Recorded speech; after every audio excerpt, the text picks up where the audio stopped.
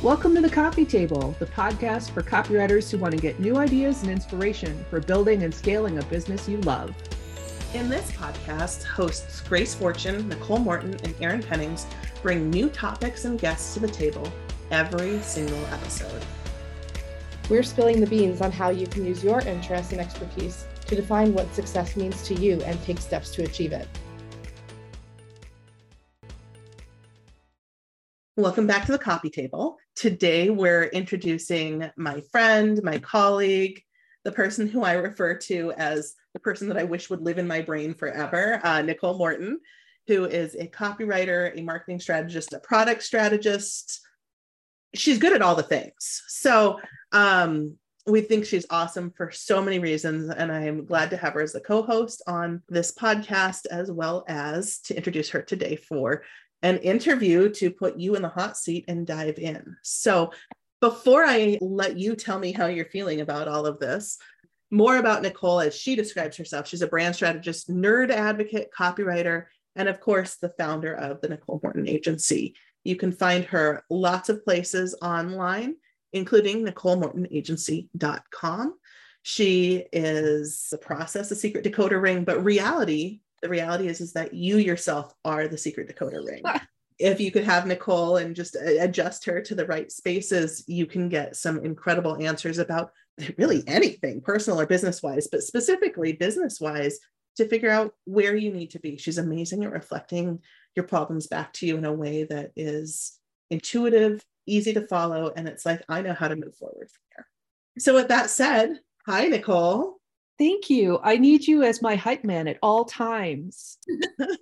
It's like, can all of us just follow each other around all day? Yes. And just tell us we're amazing. I'm going to put you in my pocket. So Nicole, you've had a really interesting background. There are some really interesting paths that have led you to right here, right now. Mm-hmm. Can we kick things off by telling us more about you and how you got to this point? Sure. So my career started in the product development and branding side of marketing, which means that I was part of the team that would invent new things, and then people would build the things, and then people would sell the things, which was super fun. So one thing that you'll come to know about me is that I'm secretly 12. So working for a company that made dolls and ornaments and music boxes was just an absolute joy. But what I found that during that job, the idea of being able to develop a concept, bring it to fruition, teach people how to talk about it, and manage the process from soup to nuts was something that really fit well with my skill set. I stayed there for many, many years until I started a family, and the travel requirements for that type of position were not kind of jiving with how I wanted to have a family lifestyle. As another interesting facet, I had put myself through my second master's degree on a teaching assistantship, and I enjoyed that so much. I loved being part of the aha moment for students. And I told myself, in my early 20s that would be a career that I would love to get back to. So when I started a family, that seemed a natural transition to be able to work and have summers free and be on my kids' school schedule. And so I put myself through graduate school again and got all the way through teaching assistantship and a placement, and found a school where the principal was a friend of my brother-in-law, and there were 4 upcoming retirements for the fall. And my then husband came back around Christmas time and said, yep, we're moving out of state. So I never got a chance to kind of grow into that, but the experience of hearing what my learners had to say and the questions that they had, and then be able to frame answers in a way that was easier for them to receive. So whether they had needed it with a cultural nuance, or if they were neurodivergent, or if they had learning challenges, that was something that I found easy to translate in a way that was easy for them to be received. Fast forward, after being home with my kiddos for over 10 years, I needed to find a way back into the workforce. So I had to decide which path to take. So back into education. During, pre-pandemic times, teachers were undervalued at best, or find my way back into marketing. And I had happened upon a class, an online class that would teach you how to write blogs and build a business writing content for a living. And I thought, you know what? I'm a decent writer. I can work from home and have a flexible schedule and everything. But oof, content writing, bless their hearts, that is a grind. And it was very difficult for me. But it provided me an avenue into learning more about content writing as a strategy, and then copywriting as a strategy and a business model, and growing my network and meeting new people and understanding what opportunities were out there and how they kind of mesh with my natural ability to get under the skin of a person who's now reading instead of listening, reading what I'm putting out there and being able to morph into what their needs and wants and, hesitations and dreams and that kind of thing just really fit naturally with me. And then further to that, finding through the course of masterminds and cohorts that my ability to kind of reframe challenges and unearth what people are either need affirmation or don't recognize as their strengths or their talents, I think was something that I took for granted. And it took quite a long time and quite a few people to say, no, ma'am, that is not normal in a good way. That kind of got me to where I am. And so now I'm able to draw on my background in brand management, product development, education, and business administration to kind of, it's all a nice gooey sticky ball that is me. The gooey sticky ball of Nicole. I think it's you are, and you're the warm fuzzy person. Thanks. You're absolutely, and people think of you and you put a smile on their face. Oh, thank you. You are so warm and fuzzy. Like you are way better than, you're even better than a chinchilla. You're so warm and fuzzy. Oh, I functioned really well as den mom. So thank you. You know what? There's actually one thing that you had mentioned that I would love to kind of highlight a bit more. We talked about this in previous episodes, but tell us about how you became the Human Decoder Ring. Oh my gosh. I think that's just such a cool name and such a unique gift to have. And you have it in spades. So tell me a little bit about not only how you got that nickname, but also like how do you do the decoding of the humans? I don't know. Like literally it happens without my knowledge or intervention. Like I'm a little bit older than you guys, so you probably don't remember, but there used to be a cartoon, Sherman and Peabody, and Mr. Peabody had the 3D BB, the three-dimensional bulletin board. And that's literally what happens inside my head. Like I can feel like the whiteboard open up and I can see all these things like pieces of a puzzle. And I understand intuitively how they fit together.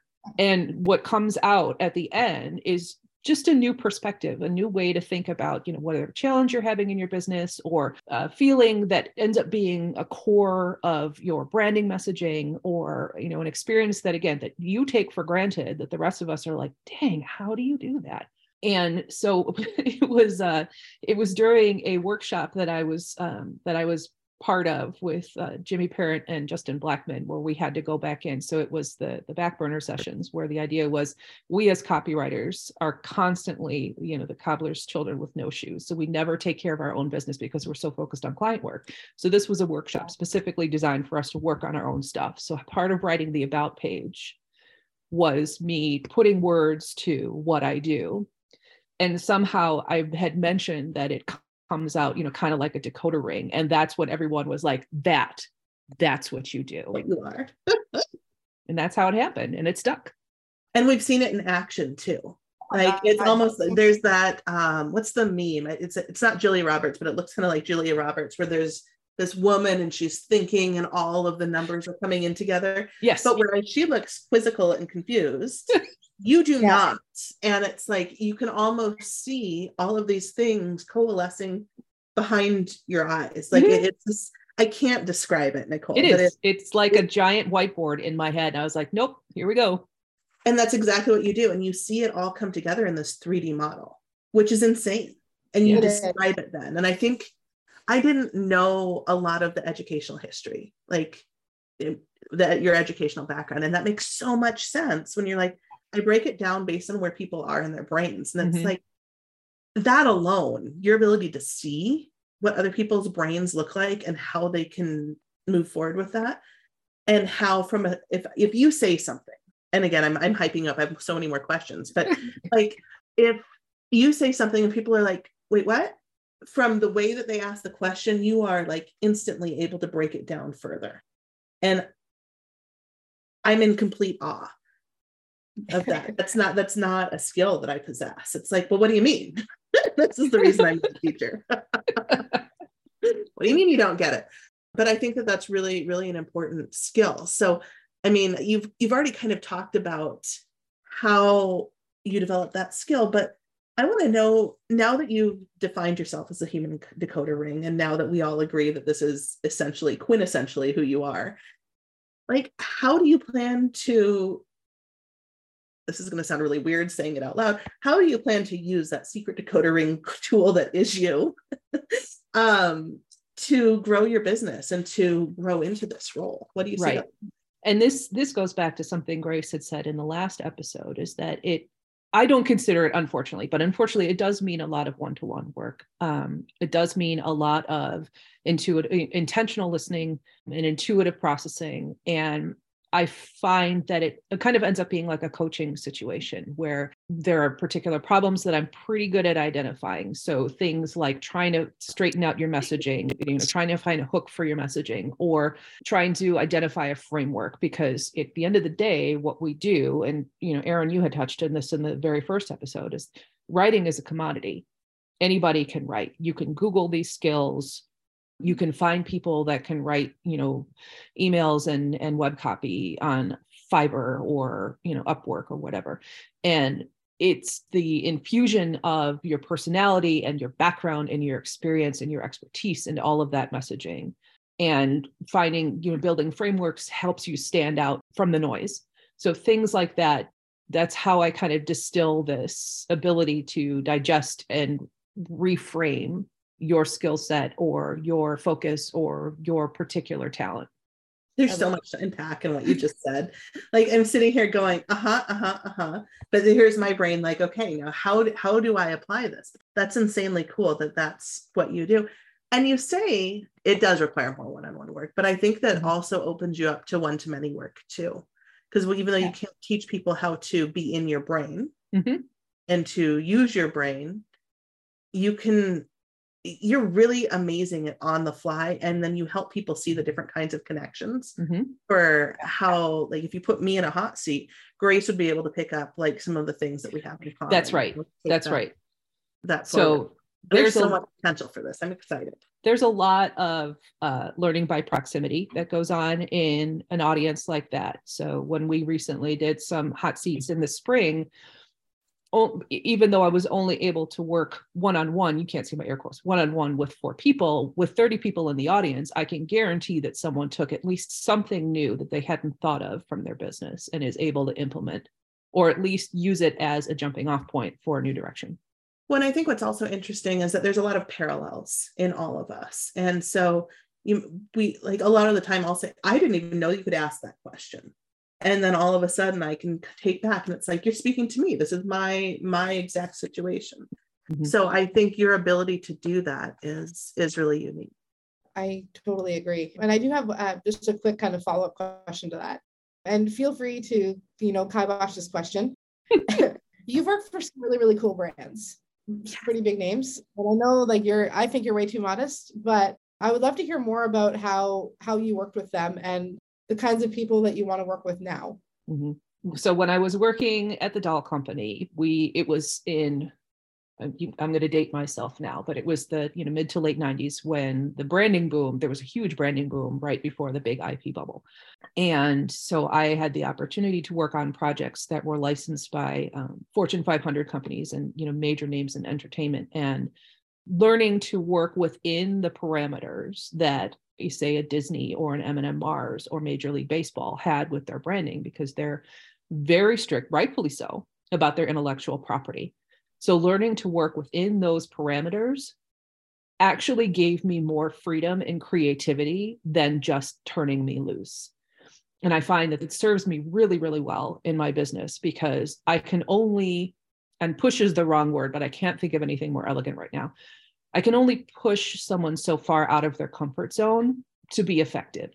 So if I know that someone I'm working with their particular audience is sensitive to a topic, or if their experience doesn't allow for this particular type of messaging. It allows me to be that much more effective and gives me more freedom to be creative than had we just gone in and I just give them a brain dump of things that I think are interesting or evocative, or, you know, of their experience or their branding. So that really taught me a lot about positioning, the power of intellectual property, the power of showing up as the one thing that you're well known as. And I think that has served me very well as I grow and build my business. I agree with that. To follow on to that, what else from their processes has kind of informed your approach? Consistency, absolutely. Knowing that you can forge your own path, that different is not scary, that different is not going to hold you back. It's actually what draws the right people to you. And the more that you can put yourself into your business and your branding and your messaging and your offers and play to your strengths and understand your people, the better off your business is going to be, the more productive your work is going to be, the more your messaging resonates with your audience, the more the right people find you. I love that. I mean, Marketing 101 says, like, you want to attract the right people and repel the wrong ones, right? Mm-hmm. So I have to be very intentional about that. So I, 100% agree with that statement. Like, so true. And it really is kind of fascinating to see you in action. Like I was at that workshop that you were talking about a little bit earlier, just kind of watching you do your thing. It's like Erin said previously, like, I want you to live inside my brain forever. Just because you're so great at what you do. Thank you. And you're welcome. So I think, like, how is there any other ways that working for all of these big branding, like you had mentioned, like consistency, is there any other ways that past experience has come through in the way that you work now? I think understanding that there is a path for everyone. So one of the things that I learned early on was trying to either emulate or follow in the footsteps of colleagues that I admired was only going to make me a carbon copy, and not a very good one, of a business that already exists at a time where they're probably 5, 10, 15 years into their business. And that's not A, who I am, B, what my experience allows me for, and C, tapping into my own expertise and my talents and my experience. Finding your zone of genius, staking your claim in a very noisy and very crowded industry, just, it's invaluable to your growth and your development. I love that. And what is your vision now for, the Nicole Morton Agency? Like, I want to know, like, what's next for you? Like, what are you trying to build out in 2023?